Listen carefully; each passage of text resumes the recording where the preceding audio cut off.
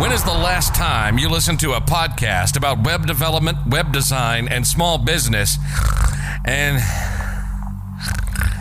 didn't fall asleep?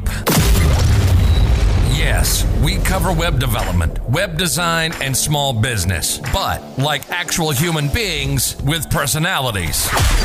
If you're a beginner, we're not going to talk over your head. It's more like asking your buddy for help. We have guests, we have fun, and let me tell you, these two can get off on a tangent.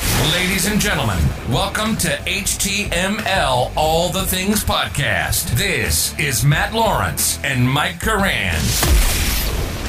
That's right, everybody. We are back. This is episode 176, Time Management for Junior Developers. I'm Matt, that's Mike, and this week we'll be talking to you about, obviously, time management for junior developers, going over things like balancing all the things that junior devs have to do, and other devs have to do too, like learning, applying for jobs, and balancing all that crap. We'll also be touching on some sort of key areas out of there, such as managing your learning time, so the time you spend specifically learning new skills or practicing those skills, and then, of course, managing your job application time, because as we've discussed in a previous episode, it's rather time-consuming, it's quite a large procedure sometimes, and so it can get in the way and be rather annoying, so we're here to help, hopefully. So, if this sounds interesting to you and you want to support the show, you can go check us out on that Patreon, leave a review or rating on your podcast app, join us in our Discord server, share this with your friends. And this is actually a me-heavy episode. I wrote this one. So, we're going to jump right into our first section, which is balancing. And this is specifically for time management / balancing / learning, balancing your learning. So, you're learning new skills, you're learning Svelte, you're learning HTML, you're learning this and that, whatever it is, as on top of the fact that you're more than likely trying to figure out where you should be applying for a job. And there's a much more. Maybe you're in school, maybe you're trying to build some sort of project to have for your portfolio. There's a lot of things that are on a junior developer's sort of schedule and on other developers' schedule as well. You know, if you think about it, if you're a senior developer and you get laid off, or if you're a senior developer and you want to move on to another job and your job that you're interested in, if you have something specific in mind, requires a skill that you don't have, you're kind of back in the junior developer's shoes where you got to spend some time learning, and then you're balancing your current job with trying to figure out how to apply to that new one and learning the new skills. So, you know, this is tailored toward junior developers. This whole episode sort of is, but there's still some valuable tidbits in here because you're not always just at the peak of your game unless you somehow find a career in which you just stay there forever. But without further ado, there are a lot of things on a junior developer's plate, like I said, such as learning new skills, applying for jobs, building out portfolio pieces, and doing some self-exposure, such as influencer stuff, you know, tweeting or writing on your blog or whatever for your portfolio, whatever. Maybe you're working, and it might not even be at a dev job yet, so you're not getting even some skills while you're working. And then also making passion projects. Maybe you became a dev for that reason, that you wanted to build a specific project, and the list goes on. And while there's almost a sense of FOMO, so that's fear of missing out, if you don't complete a large collection of these concerns, so if you're like, man, I have to do all these things, I have to be building my portfolio, you know, I got to be applying, I didn't get that new skill, I'm not quite where I want to be in Svelte. This will divide your focus inevitably. And this divided focus will cause almost always the quality of each of these tasks or each of these pieces of the puzzle to falter. And that's also just straight up ignoring the fact that you're probably going to cause yourself a whole bunch of stress, and maybe you might even become extremely anxious. So your quality of work is probably going to drop. Even your applications, you don't think of that as work, but your applications might become sloppier if you just don't put the time in.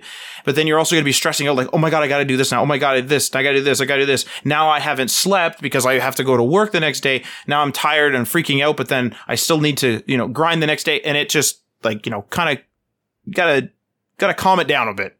You know, it is important that you do keep on top of things. It's very important that you try to do everything, but you can't actually do everything. The reality is that you just can't do everything at once. It's just not going to fly.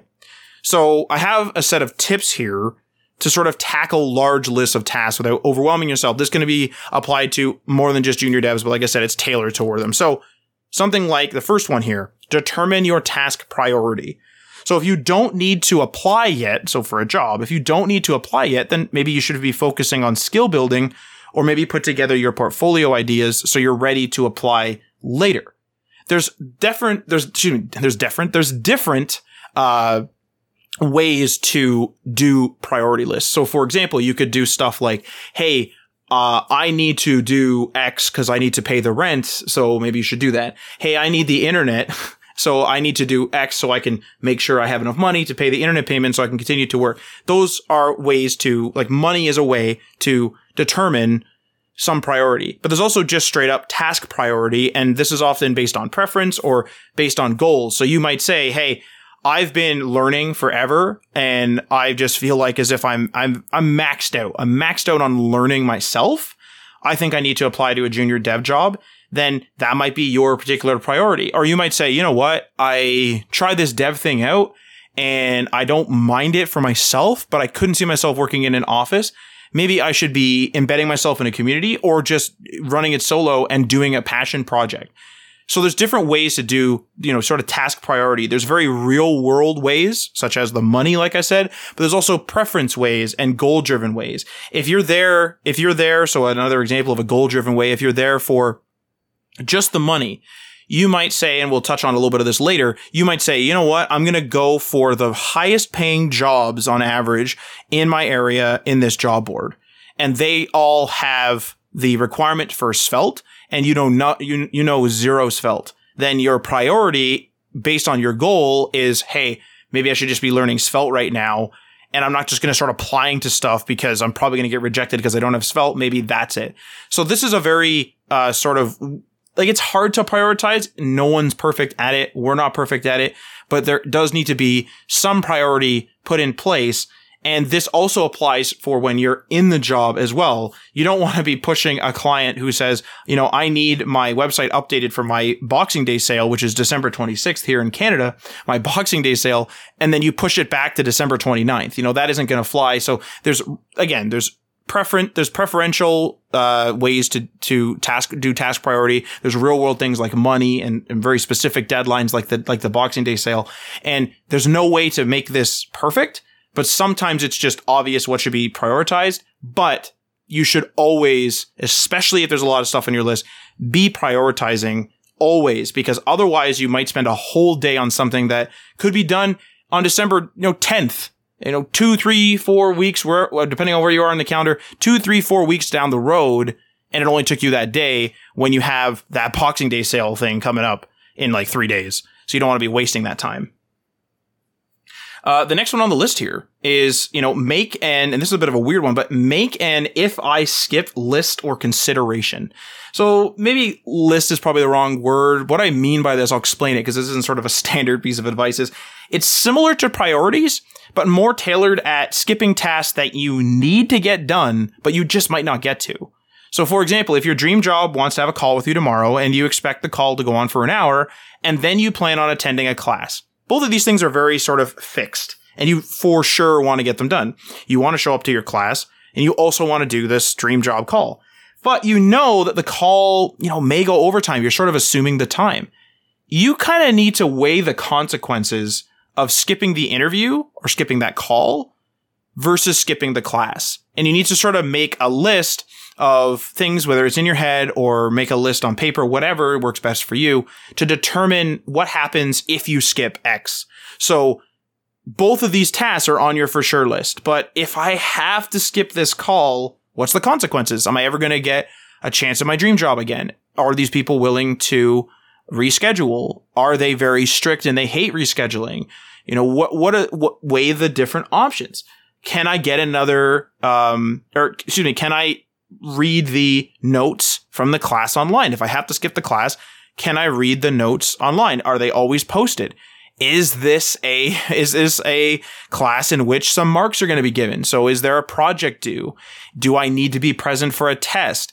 You have to sort of weigh it, and then you can determine things. Like you can say, okay, you know what? I need to do both for sure because there's a test that day, but I'm not going to skip the call. The consequences are too great on both sides. So what I'm going to do is I'm going to tell them, hey, I have a strict cutoff. I have a midterm or I have a project or whatever due. So you can tell them that right away on the call.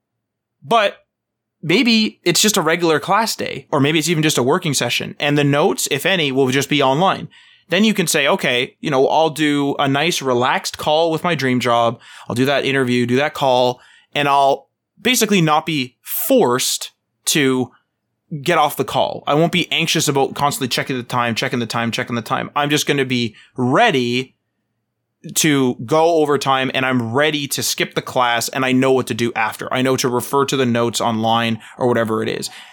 This type of situation obviously sucks, but like it will happen. And there's been times where I've had exams scheduled over work. Well, I wasn't planning on working at my part-time job that I was doing in college throughout my life, but I was planning on, sort of graduating college. So I just straight up called them and said, hey, I'm not going to be there. This midterm, this test, this assignment, whatever it was, has been moved. The deadline has been moved. So I'm going to do that. And sorry, I can't show up. And they were understanding and everything like that. But even if I were to get fired, again, this is an if I skip. The worst case scenario is I get fired. It's sort of like, yeah, that sucks on my job record, I suppose. For other part-time jobs, they might say, hey, you didn't show up or this and that. But I listed my options. I said, you know what? I'm not just going to not show up. I'm going to call them. I'm going to let them know this is the reality. And the consequences are too great for me to skip my midterm or my assignment handing in or whatever. So I'm going to do that. The next one on the list here is don't always shoot for the most productive task. So it may make sense to always go for the task that will push you the furthest towards your goal in the shortest amount of time. So you're min-maxing your time, right? But these tasks can take their toll if they aren't your favorite part of the process. If you're feeling burnt out from always min-maxing your productivity, maybe try doing a task that you find fun or will raise your confidence and ignore how productive it is overall. So obviously, if you're a person that really, really gets into numbers and you're like, you know what, the average web developer learns their stuff, making up a number, learns all they need to know in a year, which is not true, but let's just say that number exists and you're going to say, okay, I'm going to min-max my time and I'm going to do it in 8 months or I'm going to do it in 6 months. That's great. And some people can really do that. Some people can min-max and act very effectively, but some people just can't. And you can really, really hurt yourself in the long term. You might start resenting your work. You might start getting really burnt out.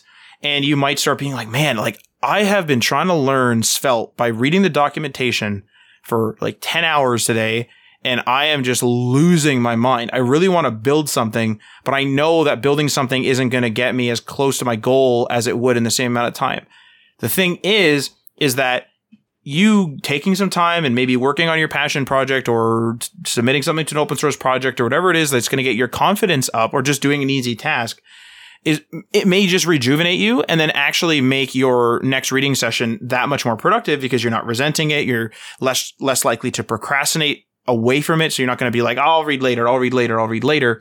Sometimes min-maxing just isn't the way. We're all human. We're not min-maxing. We're not machines. So min-maxing is not always the way to go.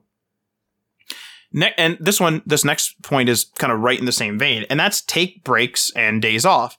So sometimes you have to push through tough times. I'm not going to sugarcoat that. Sometimes you have to push through tough times in order to reach a deadline or a specific goal. Like, I have to really, really study for this. There's an exam coming up, of course, right? But always running yourself in the red, like a car, right? Always revving into the red can really just cause you to burn out. You can have a loss of passion. You may even, like I said, hatred or resentment towards your work. And that's just going to that can potentially just really destroy your career before it even gets started. So sometimes you just need a day off. Sometimes you need an afternoon off. Sometimes you need to do something easier, like I said in the previous example.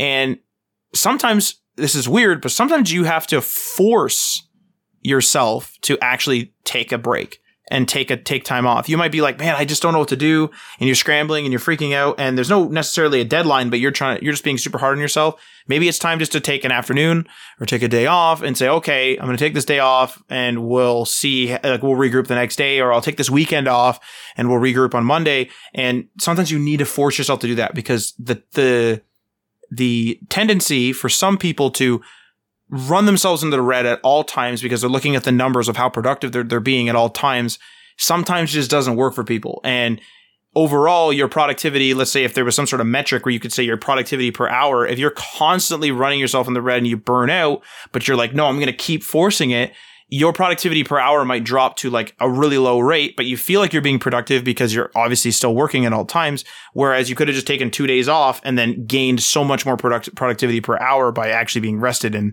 being like okay, feeling okay is what I meant to say.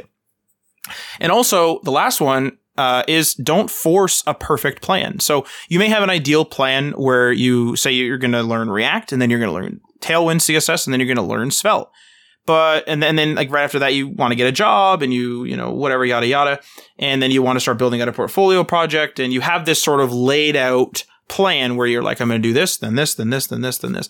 But let's just say you find yourself over budget. So let's say you quit your job and you went to traditional school and you only learned React. That's as far as you've gotten. You went to a boot camp or something. You only learn React for whatever reason. And then you're like, man, like I'm out of money. Like, I don't know what to do here. Like, I want to do those extra steps, the Tailwind, the Svelte, the portfolio project, find the dream job, this and this. Don't be super rigid with that plan. Sometimes you just have to be flexible. And so in this case, you might be able to take a junior React job in this, like again, in this particular example. And so be flexible enough to kind of twist that plan and move it around and be like, you know what? Like, I'll look for a React job now. I still have like a month's worth of expenses. Maybe I'll look for a React job now, and I won't just be super rigid with my plan. I'll keep enacting my plan as best as I can, but this happens to everyone.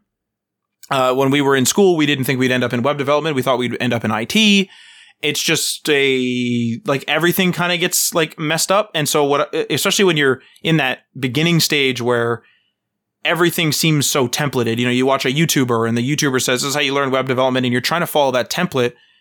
That template was designed from their path more than likely, but their path was probably messy. And your path is more than likely, not always, but more than likely going to be messy as well. So my advice in this particular case is to just don't force yourself to do that perfect plan.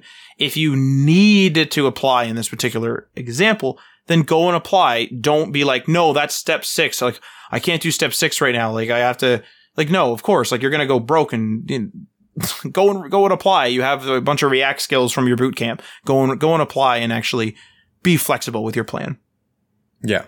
I think you covered everything really well. And one thing I like about this kind of talking about productivity and talking about time management is we're not giving you, here's 10 steps to get you to your goal. You know what I mean? This isn't about that. And time management, in my opinion, isn't about that. Because first of all, those 10 steps to get you to your goal, those typical clickbaity articles, they're designed by someone that maybe tried those steps once, maybe did them for a couple months and they worked. And that for that person, maybe they do work. But for the overwhelming majority, everything is different. The entire landscape of their time management, of their productivity is completely different than the person beside them. And I think trying to pigeonhole yourself into one particular metric of how I'm going to manage my time is going to be a detriment in the end to you just figuring out the general concepts of time management and the general concepts of getting stuff done, right? One really interesting thing, I'm reading this book, and this like kind of hits home for me really hard. It's called 4,000 Weeks, and it's essentially about time management. It's about the whole concept of productivity, but it puts it into very real circumstances where like an average lifespan is 4,000 weeks. So every day you're kind of eating into it, every week you're eating into it.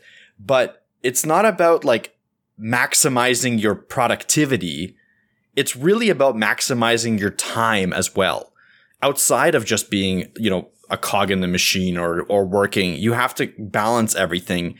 And you need to take away that concept of like always adding stuff to your to-do list and always trying to be more productive, and rather focus on larger goals and concepts. And Matt really broke it down really well. Like when he's talking about the make if I skip list, right? Having that balanced for yourself that, hey, maybe I don't need to do this thing. And why do I need to do it? Ask yourself why you need to do these tasks today. And really focus on the tasks that you need to do rather than the tasks that make you more productive, if that makes sense. And it's really difficult to have that make perfect sense. But if you're going through that slog of having 10 tasks on your to-do list on every day, crossing off 3, and then being pissed at yourself for the rest of the day that you didn't cross off 7, to the point where you can't even enjoy your time off because you're thinking about those 7 tasks, you fall under this group of people, and I myself included, where we're just task oriented. Like we're just trying to maximize our days too much. Like we're trying to do too much and we don't know ourselves well enough. Your goal should be figure out time management, period, for yourself. Not complete X amount of tasks in that day, because you know what will happen if you eventually do complete your 10 tasks? You're going to add 12 the next day, because you're going to be like, well, how do I be more productive? And how do I be more productive? Until the point where you're just chasing for some reason, it's a psychological thing. You're chasing the ultimate productivity thing, but what you're losing is a regular day. You're losing your life. So it's really not about being stupidly productive every single second of your day. It's not about that. It's about focusing on the right things and using your time wisely with the rest of your day. Like, my goal, I'll be blatantly honest right now. Right now, I'm working way too much. I'm probably working 10, 12-hour days because I suck at this. I'm bad at the time management and the task priority and stuff like that. I'm putting too much on my plate, and I'm trying to reorganize myself currently to not do that. My goal is, and I think it's very achievable with what I've been doing, is to cut that 10, 12-hour day down to 4 to 6 productive hours. And the rest of the day to not do those work tasks, to do other things. Like, obviously not just, gaming and stuff like that. I'll be doing some other stuff that can, exercise and eating healthy and then some hobbies and some gaming as well. But I want to stop this psychological burden of constantly trying to achieve more than the day previous and more than the day previous. I think if we can just focus, if we can fix our focus and fix our current, the current problems at hand, that will benefit us much greater than trying to complete a to-do list. I do have one small critique actually of your plan. And it's not necessarily a critique. It's more of a societal thing, is when you sort of hesitate and you said, oh, I'm not just going to be doing hobbies. I actually really hate that societal norm, if that's a thing. I hate when people are like, hey, I completed my work for the day. And then, when you're playing a game or something, or you're doing something for fun and you're like, yeah, I have 200 hours in this game or whatever. And people are like, whoa, man, waste of time or whatever. I always want to ask those people okay, well, what would you say to be doing? And they'll be like, oh, I was working out and this and that. Go ahead and do that, man. But I spent my time doing this. I hate, you know what I mean? I don't like the societal norm of being well, I didn't just watch a movie. It's if a movie's so bad, then maybe we shouldn't be watching them. You know what I mean? It's the societal norm is sort of the path of most resistance gets the most praise or something. I don't know if that's a quotable thing, or a real thing, but it seems to be if I told you man, I've just been working out all day and, really hitting it hard, whatever, to the point of even necessarily hurting myself, a lot of people wouldn't bat an eye at that. They'd be like, oh, okay, cool. But then if I told you yeah, I took a break today and I was messing around on an Oculus Rift, and then I was playing some Spider-Man on my PlayStation or whatever, people would be like, oh, what are you doing? What do you mean you're doing all that? And I really hate that. I remember some of my friends one time saying that they're home all day and they're bored and they really want to play PlayStation, but they won't because, they feel bad. They feel guilty. And it's well, if my motto with this type of stuff has always been if you're worried about what the Joneses are doing, because it's sort of it's almost like guilt because you're worried about productivity, but a lot of time it's you're worried about what your peers would say. And my thing is always if you're worried about what the Joneses are saying, or if you're worried about what the Joneses think, then ask the Joneses what you should be doing, and then just do that, because why are you guessing what they'd like? Yeah, I agree with you that you shouldn't worry about what other people think, because most of the time, and I'm going to say over 90%, maybe even 95%, the people that say that are themselves kind of projecting their own thing on you, where they maybe do too much social media. They'll go through TikTok for 3 hours a day, and then they tell you oh my God, I can't believe you're playing games for 3 hours a day. Most of the time it's self-projection, as far as I can tell. A lot of the time people, when they say oh, I'm gaming too much, I ask them what they do, and they watch TV shows, and I'm like, there's no difference, potentially even worse. If I watch a TV show, I'm just literally shutting my mind down. Whereas if I game, I'm actually using my mind. You know what I mean? That kind of stuff definitely frustrates me. I was more saying that, I think there's still room in the day to do other things like, like not only hobbies, but like, chores around the house and build something, or you know what I mean? Like just there's room for just everything else, rather than if you're working that 12-hour or 14-hour day when you only have room for that work and then maybe a hobby. That's what I was saying. More than judging people that game too much or watch TV too much. Like, I don't really care what you do in that off time, but if you have more time, you can fit more things into it. That's all I was saying. Yeah, like I'm not necessarily like critiquing you in particular. I don't like the societal norm of being like, well, no, I was working out. It's like, if you're making an excuse for it, man, like, it's just sort of like, not you in particular. I'm saying the societal norm. It's like, no, I was like running around. Like, no, I was just working. The weird thing is if you were to tell and this is like a generalization, this isn't everyone.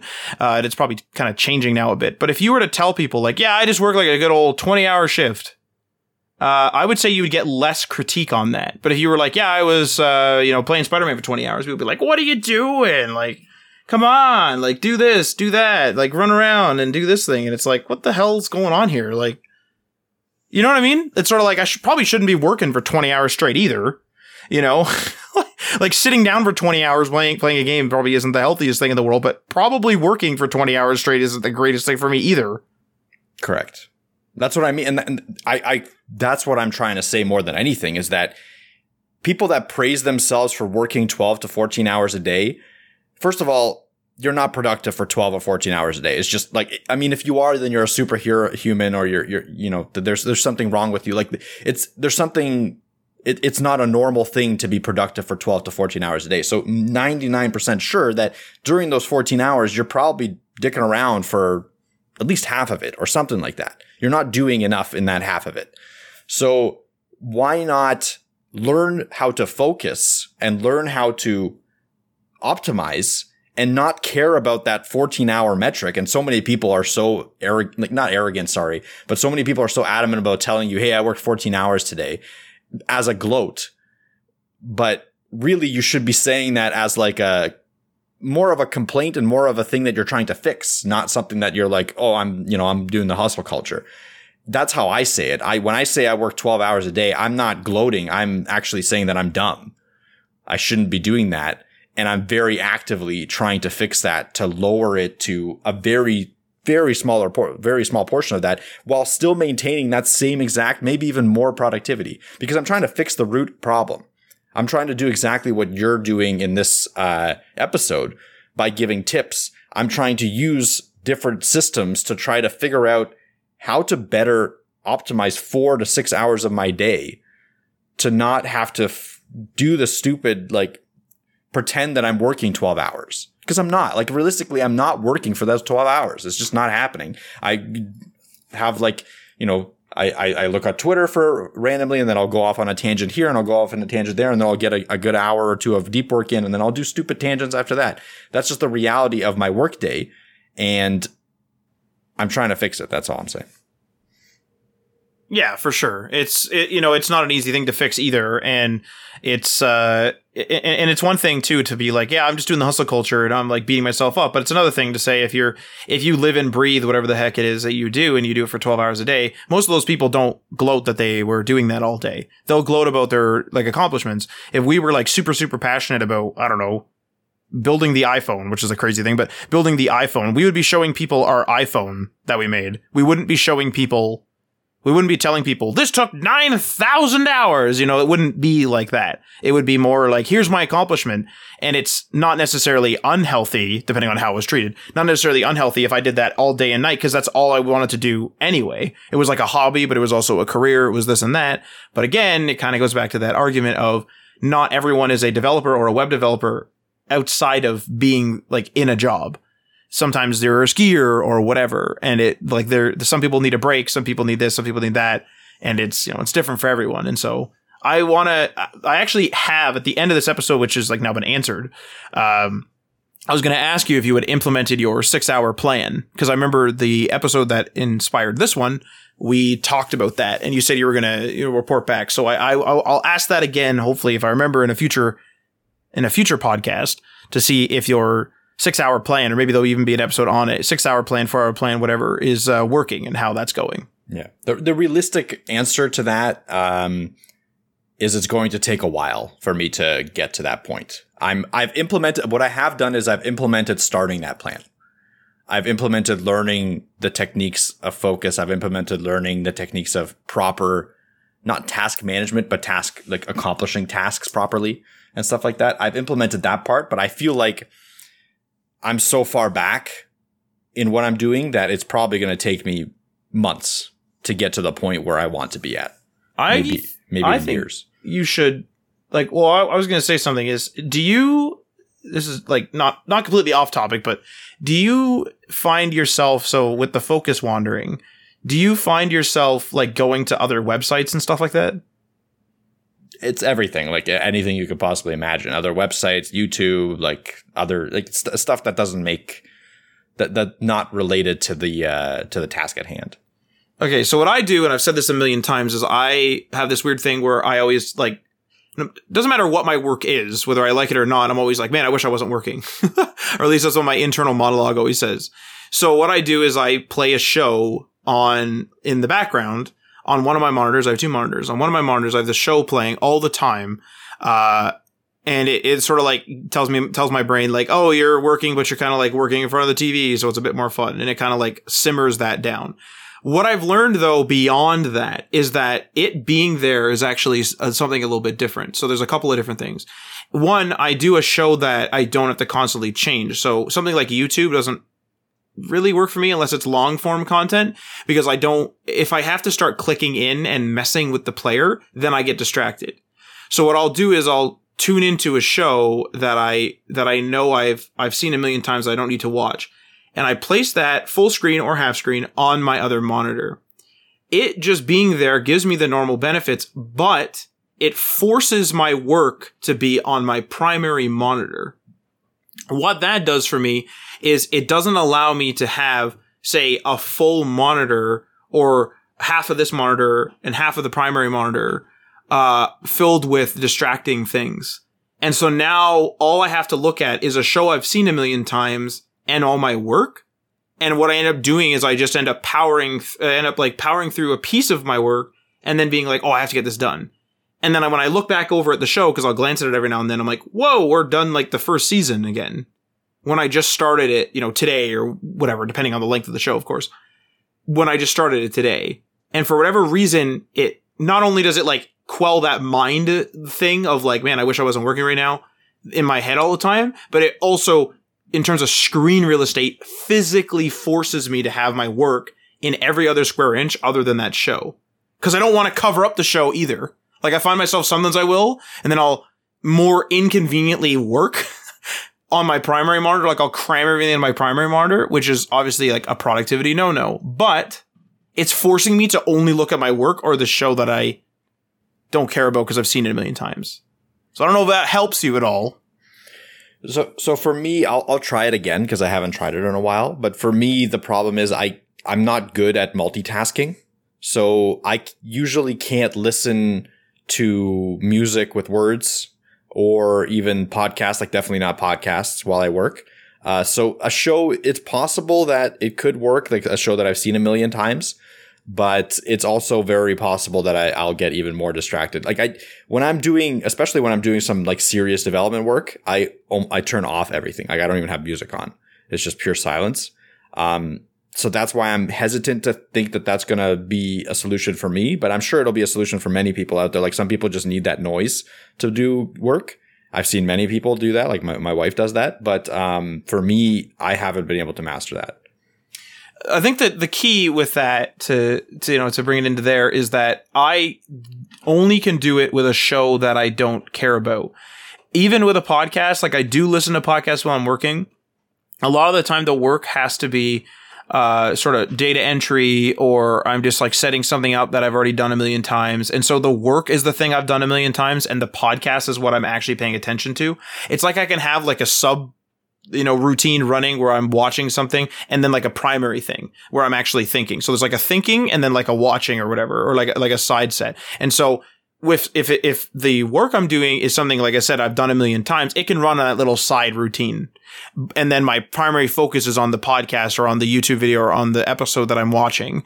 But if my work requires me to think, I will have to pause that episode, yada, yada, which I'll do over and over again sometimes. But if it gets to the point where it's like, Jesus, I'm just like listening to like 4 seconds of the show and then I'm pausing over and over again, then I sort of flip it where I turn it on to something I've seen a billion times, don't care about it. And then that goes into my side thoughts where I'm not even really listening to it. And I thought for me personally that it was the noise. And so I started like watching or listening to, let's say, podcasts that I really liked. The problem is the podcasts I really like were rather informative and I want to rehear them. So now I'm like listening to it again and it's taking over that primary routine or whatever in my head. So I have to watch something that I know is like, it's available on Netflix, you know, it's not going anywhere anytime soon, or I have it on Blu-ray or whatever, and I just have it, and I know it's not going anywhere, and I can always rewind, and I can always go back, and I'm not getting anything out of it but entertainment, so it is kind of like irrelevant, and when I walk away from the desk, I'm not going to continue to watch it. It has to be like so second nature that it goes beyond just the noise factor. I don't know if that's crazy, but that's how I do it. So I don't know if that helps you like to like niche it down so you can like try that again. But yeah, that's what I'm going to do. I'm going to try to find something that I don't care about that I've seen a million times. I think that I don't know if I've done that before, but I'll definitely give it a shot. And next time that you ask me this question, like you said you were going to, I'll give an update on that. Cool. Well, on to the second segment then, to move this episode along. And this is, so there's 2 more segments in this. So we've already given a bunch of different tips for balancing the various tasks that junior developers and other developers typically have to handle. But there's sort of 2 big items on that list. And so I'll kind of touch on them more specifically. And that is, the first one is managing your learning time. So the time you're spent learning new skills. And then also managing your job application time. So obviously applying for jobs and learning new things applies to all type of developers, senior developers through junior developers. However, junior developers are new to literally learning the programming and new to applying for a job. If you're a senior dev, chances are you've applied for a job. Chances are you've applied for a job or you've been freelancing and you understand the general ins and outs of the employment of this particular industry. And also you're a senior dev. So you've learned a lot. So you actually have a lot of learning skill behind you. So we'll focus on these 2 things. The first one being manage your learning time. So the first sort of subsection here is a bit of a pitfall. And we've talked about this a million times, and that is tutorial hell. That is something like as if you're just constantly watching YouTube videos or reading guides and documentation, and you're just doing that for days or even months at a time, and you're not actually building or coding or working with anything, doing a job, applying nothing. Every single time you finish learning something from a video or from a piece of documentation, another tutorial pops up in the suggested, or another idea pops in your head where you're like, I actually don't understand this. And then you start reading that.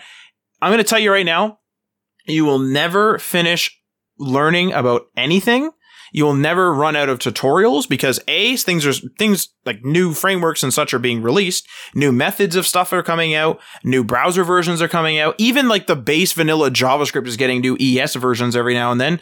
And so you're never going to run out of ways to do things. You're never going to run out of different problems. You're never going to run out of tutorials is basically the point here. And so don't get stuck only watching videos and reading stuff. Don't get stuck in tutorial hell. Actually remember to code something up. Go and create something. If you're trying to get into more of the project management side of things, go and like manage a little project, like do a little wireframe, this and that, whatever part of the procedure that you are trying to learn, try to not get stuck in tutorial hell. Tutorials are very helpful and they absolutely have their place, and documentation obviously has its place, but do not get stuck in tutorial hell because it is a difficult thing to get out of. It's literal hell. It's literally hell. Yeah. Yeah. And the thing is like, I'm going to say something kind of extreme right now, but if you go a day, let's say you're learning a new topic like React, and you fill an entire day with just tutorials, you're already stuck in tutorial hell. That's just one day. If you're just learning just concepts in React for the full day, what you need to do, and this doesn't work for everyone. I want to say like every pretense, everything that we say right now, is not going to work for everyone. There might be some people that have photographic memory that might be able to take a tutorial, watch it fully for a week, and then recreate everything logically and stuff like that with it. Sure. I fully accept that that is a real thing. But for most people, the people that I've talked to, the people that I have mentored, you need to be building something alongside the tutorial. You need to go into the tutorial with the purpose of figuring out how to do something because you want to do it for your job, for yourself, whatever. So if you're looking for a tutorial on React, then in the background, are you building a React project that's going to benefit from this tutorial? That should be what you should be doing. And then when you go through that day of learning React, I mean, obviously it'll take you longer, but if that full day, while you're learning it, you learn a concept like conditional rendering, go and implement that concept immediately, as fast as you can, coding yourself into your project. You will get so much more out of the tutorial that it's going to push you out of tutorial hell so quickly, because as you learn more and as you get that information, you're going to notice you're going to go to tutorials less. You're going to be like, oh, I want to really build this out. And you're going to struggle and you're going to be like, okay, I can't figure out this, looping thing. And then you're going to go back to the tutorial to figure out how to figure out that looping thing. And that cadence of struggling, figuring stuff out, going to watch the video, coming back, struggling, figuring stuff out is such a huge boost in the way you're going to be learning and the way you're going to be developing in the future, because that's the cadence that I work with. Like, I go into a task knowing that I can solve most of it, but there's certain things that I'm not going to be able to do. And when I get to those things, I try to solve them. When I can't, I go look for solutions through tutorials, YouTube videos, guides, libraries, whatever. And I implement those solutions going back and forth between the tutorial and the actual work project. Like, this is in real life work. So when you're doing it through the tutorial, when you're learning as a junior developer, try to apply that same technique, and you're going to see that you're going to be way more invested in the tutorial because you're actually going to have a reason to use the stuff that you're going to be learning. Yeah, it's almost like a slippery slope, really, tutorial hell. I think it almost stems from people thinking like, well, in class, I constantly sit there. But if you use Mike's example with like the real world, building a project rather using a tutorial to help you through the hardships, it's almost like going to school and then doing the homework. A lot of people will like skip the homework because it's like, oh, to hell with this. I'll literally just watch the tutorials. But then you're not getting the homework part. You're not getting the application part. You're not going to remember a lot of the concepts. You're going to have to keep revisiting stuff. So try to, if you really want to try to stick to self-learning on a traditional school basis, remember that you doing the project is sort of the homework, and the teaching / the class, which is on YouTube or whatever, is using them together is still important. Next thing on the list here is don't get stuck and not move on. So if you get stuck on a topic and you just can't make any headway in figuring it out, a lot of people will just get stuck. Like, they will constantly research it. They'll keep looking it up. They'll keep doing this. And this tip goes for junior developers as much as it does for senior developers, as much as it does for any project out there that it's not even in tech. So I have obviously a tech-based / web development example here, though. So if you make a web page, and the web page needs to have, just at a high level, a nav bar. So there's a nav bar, an embedded video, and a collection of written content with photos. So let's just say the three things. You have your nav bar, your embedded video, and your content. And you get stuck on embedding the video. So let's just say you're doing these tasks in order. You've done the nav bar, there's 1 of 3. And you're stuck on embedding the video. And you're just trying for days and days and days, and you just, for whatever reason, you can't get this video to work. You're just sitting there with 1, like I said, of the 3 tasks done and 1 in progress. Now, that's not all that great, especially if the deadline is coming up. A better idea, instead of sitting there beating your head against the wall effectively, is to do the first task, the nav bar, try for a while the second task, realize you're really, really stuck, try some ways to get out of it, like looking at tutorials or whatever, realize, holy crap, I'm still really stuck, skipping that and going on to the third thing. Now, hopefully the third thing in this particular example does not get you caught up. For the sake of this example, we'll say it doesn't. Now, if you think about it, you're done 66% of the actual project. You're done 2 of the 3 parts of this project. doing the third part is going to raise your confidence. It's going to be another piece that's done, right? And now you're going to have just the rest of your time until deadline grinding away on this particular problem. You also might actually get some ideas while implementing that third part where you're like, oh, this is probably it. I forgot to close the tag or whatever it is. You might get the idea in that other part. In addition, you might also be at this point, if you're really stuck, waiting on someone. So if you have a mentor or someone that you ask for help, you might message them. They might be in a different time zone, or they might just be busy, and they might not get back to you right away. So instead of you sitting there and just trying to get this embedded video to work, you could leave. They might message you the next day. So now you got a whole day or half day, whatever is remaining of your day to work on the content part. Maybe you finish the content part. Now when the person asks, you're less stressed. You're like, man, I'm done, everything but this. Isn't that so much better than saying, I have so much left to do and I'm just really, really stuck? Of course, you want to get as much done as you can, try to check off as many boxes as you can in this particular instance, and therefore don't get stuck and not move on, because it's just sometimes you need some help, or sometimes you need to move on, or sometimes your confidence has been shattered by the fact that you're stuck and you need to move on to something else and then come back and the idea will come to you, or you will get a better idea of who to ask for help, or maybe the person will message you back. Right. And I like to use kind of a rule of thumb on this one, because you can get stuck for a long time and you can keep plowing through, like Matt was saying. If you're stuck on something for as a junior developer, it's going to be a little bit longer than senior developer and stuff like that. But as a junior developer, if you're stuck on something for 3 hours, just on one thing for 3 hours, let's say that as an arbitrary rule, try to move on to something else. Give yourself that rule. It doesn't have to be 3 hours. I'm just giving you an example. Give yourself that rule, because otherwise you're going to waste days and days sometimes. And it's going to affect you mentally a lot, because that's when the imposter syndrome starts to set in. But really what you could be doing is working on something else that's also going to benefit the project or whatever you're working on. And I guarantee you at the same time, in your off time, when you're showering, when you're walking, you're going to have thoughts on the stuff that you're stuck with. And you're not going to think of a solution right away, but you're going to think of another thing to try. That's how it always is for me, is I'll just be walking and all of a sudden, you know what? I haven't Googled this, or I haven't, tried this, and I'll go and I'll try it. I'll give it, a couple minutes, or an hour, another hour trying the new thing that I wanted to try.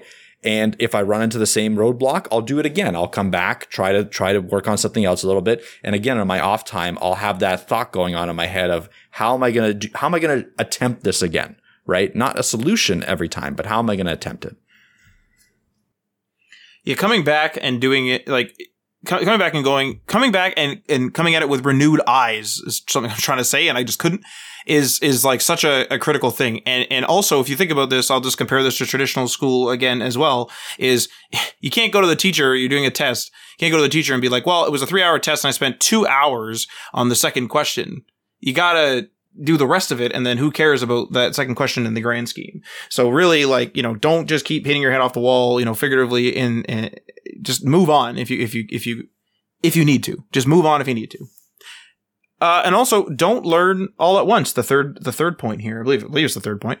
Don't learn it all at once. So, there are way too many perspectives of web development. There's back end, there's front end, there's full stack, there's DevOps if you want to get into there too. And there's a bunch more different perspectives and positions and all kinds of different skill sets.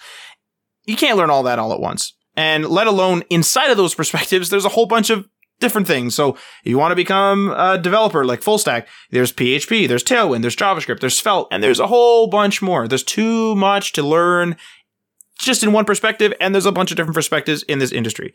Choose a skill, learn, and practice it. One way to manage this is to choose a framework. So say you choose Svelte, go to build a web page with it, and if it bumps into other skills, like you need a database or something, don't be afraid to learn the very basics just to get that database running so you can continue your project or the thing you're working on. But if it starts becoming pick up the manual, read 300 pages of database creation, and no, okay. Now it's done too far. Maybe you need to tweak your project so that you're learning Svelte again. But bumping up against those other skills is a good way to sort of slowly understand the rest of the parts of the industry. might pique some interest where you're like, hey, I didn't mind that database stuff. Maybe I'll read more about that. But do that later. Focus primarily on the, in this particular example, on the Svelte learning. And then you can, like I said, bump up and do some little secondary objectives as you go through your learning, whatever it is you're doing, working on a portfolio project or building some sort of passion project. And now for the last segment, actually, so this is a totally different segment. This is actually going to be managing your job application time. So this is the stuff where the tips and tricks, if you will, of actually applying for a job and managing the time. Because as we know, it's like things have gone beyond just like write out a resume and send it out everywhere. Things have gone to like, I don't know, La La Land, which Mike and I have talked about, where it's like take home tests and 3 interviews or 5 interviews and talk to this person and check with that guy and like do this. And now we got to do this thing and go to this in-person interview. Now do a teleconference, and it's out of control. So some time management skills need to be practiced in this. I mean, not all companies are like this. Everyone's hiring procedure is different. So let's go. Prioritize jobs, the actual jobs themselves, based on your preferences. So something like the title / the position, maybe it's the company, maybe it's the salary, whatever it is. Maybe there's certain benefits like, oh, I really want medical, whatever. Prioritize the jobs, because the thing is, you have to look at each job application like a task. And like we said earlier in the episode, prioritization is very important. You don't want to just say, I'm just going to, send out applications everywhere. That's great. And if you have enough time to do that and you have the capacity to do that, that's great. But some might fall through the cracks. So prioritizing forces you to, at the very least, apply to the ones that mean the most to you and hopefully get one of those. Also, don't over apply. Some of these application processes can take days to get through, sometimes weeks.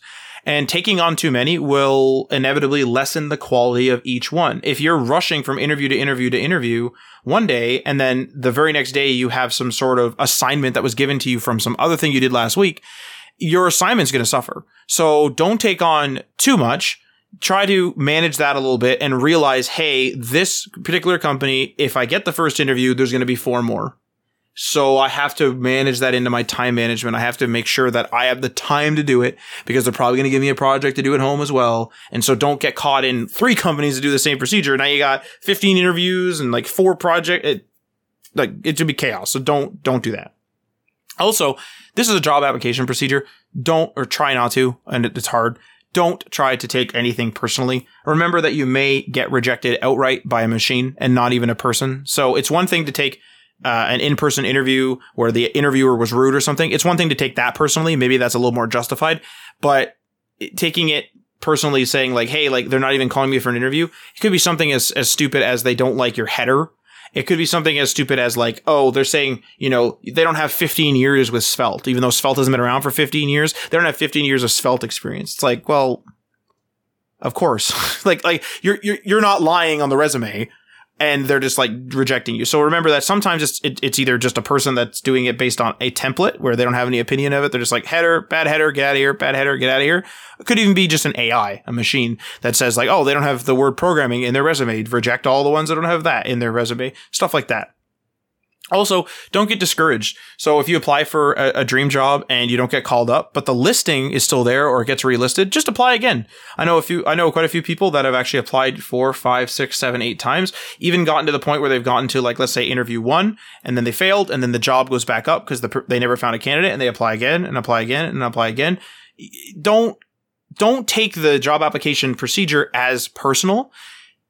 The only time you really should take it as personal is if it's like a small business where you're literally like going to the business and talking to the one other person that works there. Then it's a more, not like a really personal relationship, but it's a more personal relationship because you're building with someone or you're talking with someone rather.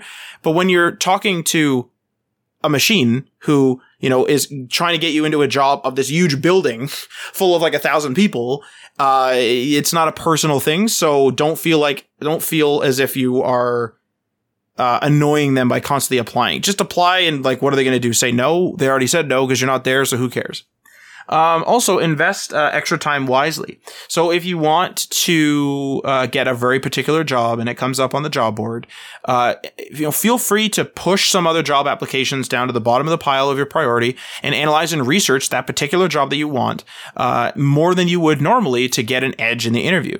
Now, this may push out some other jobs where you would have normally applied, right? That those jobs that were pushed to the bottom of the priority list may get absolutely cut completely. You just didn't have time, didn't make the deadline, whatever. So do invest this time wisely due to the fact that you are obviously potentially cutting some job applications. But if you really want that job, you may just be like, I do want the edge here. I can spare the time. Let's go for it. Acknowledge as well that this is a grind. So that's not to say that you should be doing this for, 90 hours a day or something like that. Acknowledge that it's a grind. It is annoying and it is slow, and, don't go into it expecting to have a great time. I know that some people are recruiters and they really like the job, recruiting, I guess, procedure, but a lot of people don't. A lot of people are in the field to do the field. They're not in the field to be like, I really hope I get some great resume writing experience. Like, no one does that. So, or very, very, very few people do that, I should say.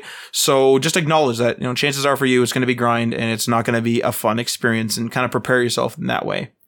Also, try multiple methods. So I'm talking a lot about going to a job board and constantly applying, but there's a bunch of other different ways to do things. You can leverage colleagues and friends to get a foot in the door if they work in a place that you might be interested in.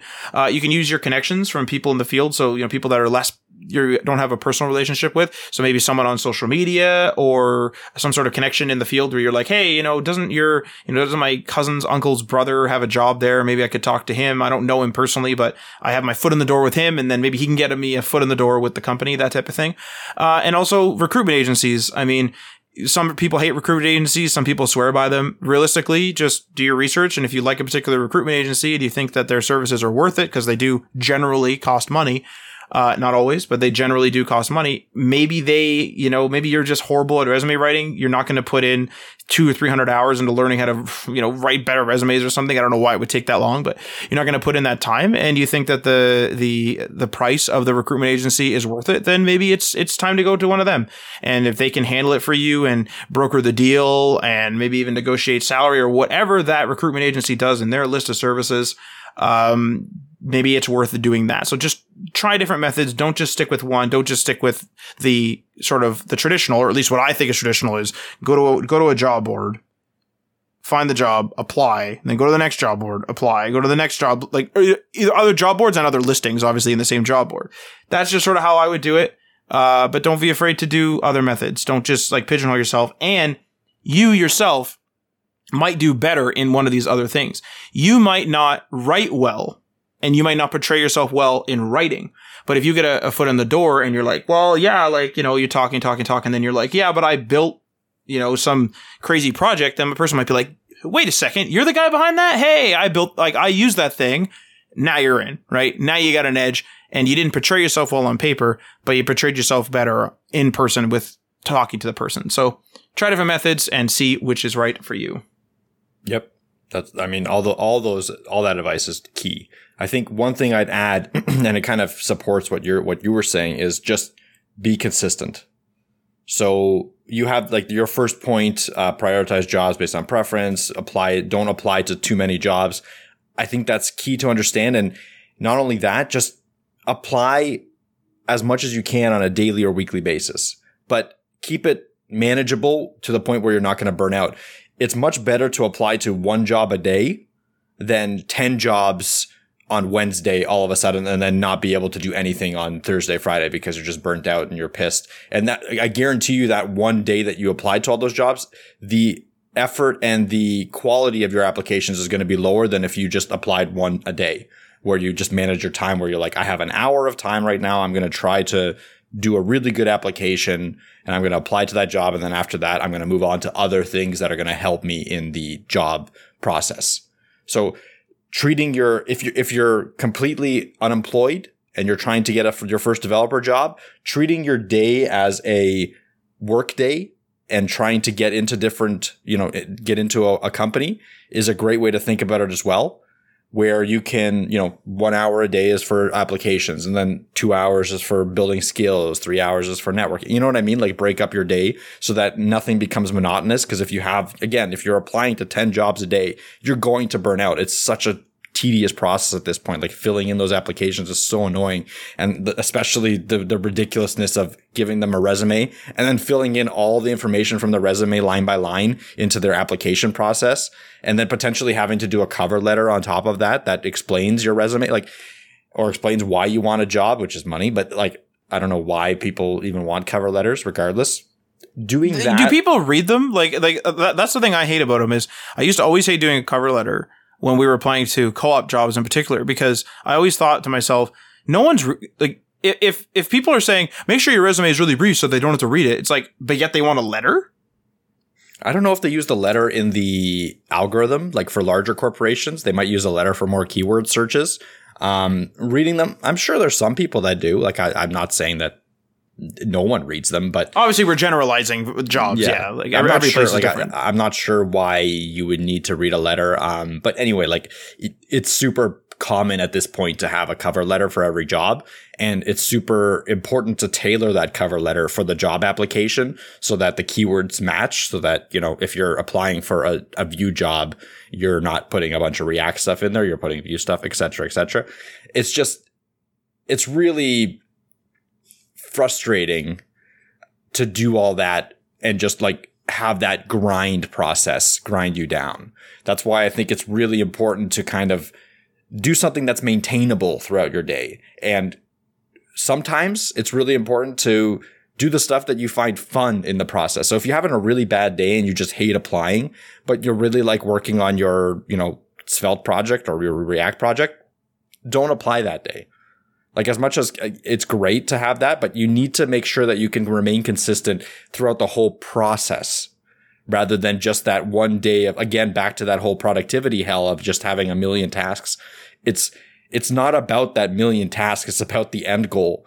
And if you're consistent with your effort on a daily basis rather than your, you know, completion of tasks, you're going to make it. Like, you're just going to make it. It's just, it is 100%, in my opinion.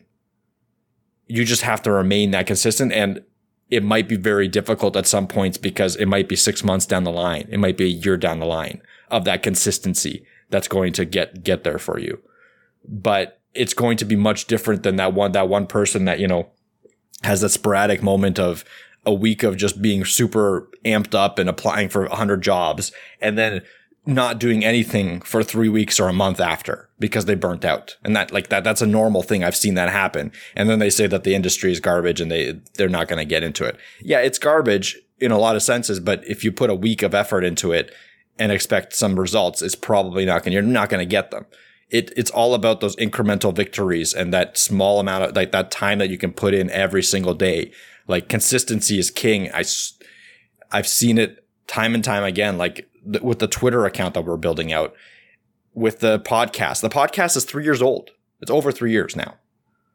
You think we were successful at the beginning? I don't know how successful we are now, but like, we've definitely built something here, right? But it took every week, like every single week, we recorded the podcast. Every single week we would do show notes for the podcast. Every single week you would edit the pod. Like, literally every single week, barring a couple of like little Christmas weeks where we didn't record. Yeah, like family emergencies a couple of times or whatever. Yeah. Like, you know, short of like outside circumstances. Yeah. It's been 3 years. Okay, it's pretty nuts. And it's only now starting to really bear fruit and have, you know, we've gotten our sponsor deals. Like, just to be perfectly frank with everyone, like it's only now starting to really pay off. So yeah, the job application process is probably not going to be a 3-year deal. Like, don't get scared about that. I'm just giving you an example, but it is that consistency that gets you there. That's the only thing that can get you there. Another thing too is that clearly what we're talking about is a problem. So what I mean by that is there's a problem in the grindiness and the annoyingness of applying to jobs. And so there's a business out there that is willing, and this sounds like a sponsor spot, but it isn't. There's a business out there that is obviously willing to remedy that problem. And that type of business is a recruitment agency. Like I said, a lot of people will always say, stay away from recruiters, stay away from recruitment agencies. Some of them can be very scammy. Some of them can be very annoying. Some of them might charge too much. But remember that there's a reason why they exist. And that is this process is annoying. It is annoying. And so maybe the recruitment process is quite literally that you go to them, you have a meeting with them, you give them your documentation, this and that, and they do all the applications for you. Maybe that's what happens. And then they just call you when there's an interview. if that's something you can afford, if that's something you're willing to do, if that's something that works for you and you're happy with what their service is doing, don't be afraid to do that. You might be working somewhere else and be like, man, I'm not spending my evenings, doing this. I hate this. This is the worst thing ever. Like, I'm just not going to do this. Fair enough. But there's a solution there. It's a problem for a lot of people. Applying is a pain. So, of course, it's the same thing with taxes. Of course, there's a bunch of places that do taxes because taxes are a pain to freaking file. And I realize there's some controversy around that, yada, yada. I'm not going to get into that. But wherever there's a problem, there's almost always a business to solve said problem. There's a reason why there's car mechanics. Not everyone can just fix their car. There's not everyone can just change their oil. It's maybe changing oil is super simple, but I'm going to tell you one thing. I'm not going to do it. I'm going to get someone else to do it. That's just the way it is, right? I could say, you could save hundreds of dollars, and I can also pay hundreds of dollars, and I don't care. So you can treat a job hunt like that. You can say, okay, I'm willing to throw some money at this. Let's just get this over with. And of course, it'll lessen the grind, and it might be a great experience for you. But remains to be seen. Do your research. Make sure your recruiter/recruitment agency is good. Make sure that they're not scammy. Make sure that they're actually trying to get you good jobs. They have your best interests in mind. And if that's the case and you have the money, why not? Right? So you can almost always pay to skip something. And this is one thing that you could potentially not fully skip, but get a lot of help with. Well, that concludes all my tips and tricks at this point for time management for junior developers. Also applies to other developers. We were having a conversation before the show, Mike and I were, about whether this should be tailored for junior devs. Like, I tailored the show for junior devs, but we're like, we don't want to have all our episodes just be about junior devs. So, I mean, if you're not a junior dev and you got some good tips out of here, please let us know. And, if you are a junior dev and you got some good tips out of here or have some other comments, or anyone has any comments or whatever, please let us know. And if you want to support episodes like this, remember that we are on Patreon. That is patreon.com/HTML all the things. Many thanks to our $3 tier patrons. Sean from Rabbitworks. Whoa, wrong. Ryan Getchell, got it in my head here. We have a revised list. Ryan Getchell from Blue Black Digital via blueblackdigital.com. Kristen Selfmade Web Designer via selfmadewebdesigner.com. Tim from The Web Hacker on thewebhacker.com. DL Ford from dlford.io. Pip Hash from 9block Media via 9blockmedia.com. Jason from Geek Life Radio via geekliferadio.com. Michael Curie from MC Web Studio via mcwebstudio.ca. Magnus from YesWeb via yesweb.se. And Jeff from Twitter via this is a new handle, the Jeff McHale. There are, underscores between the words, so between the Jeff and McHale. Feel free to leave a comment or a review on the platform that you are listening to this on, and we are signing off. You've been listening to HTML All the Things Podcast.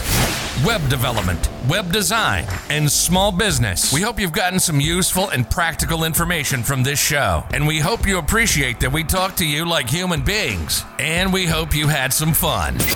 We'll be back soon. But in the meantime, hit us up on social media. On Facebook, Instagram, and Patreon at HTML All the Things. And on Twitter at HTML Everything. Until next time, this is HTML All the Things, signing off.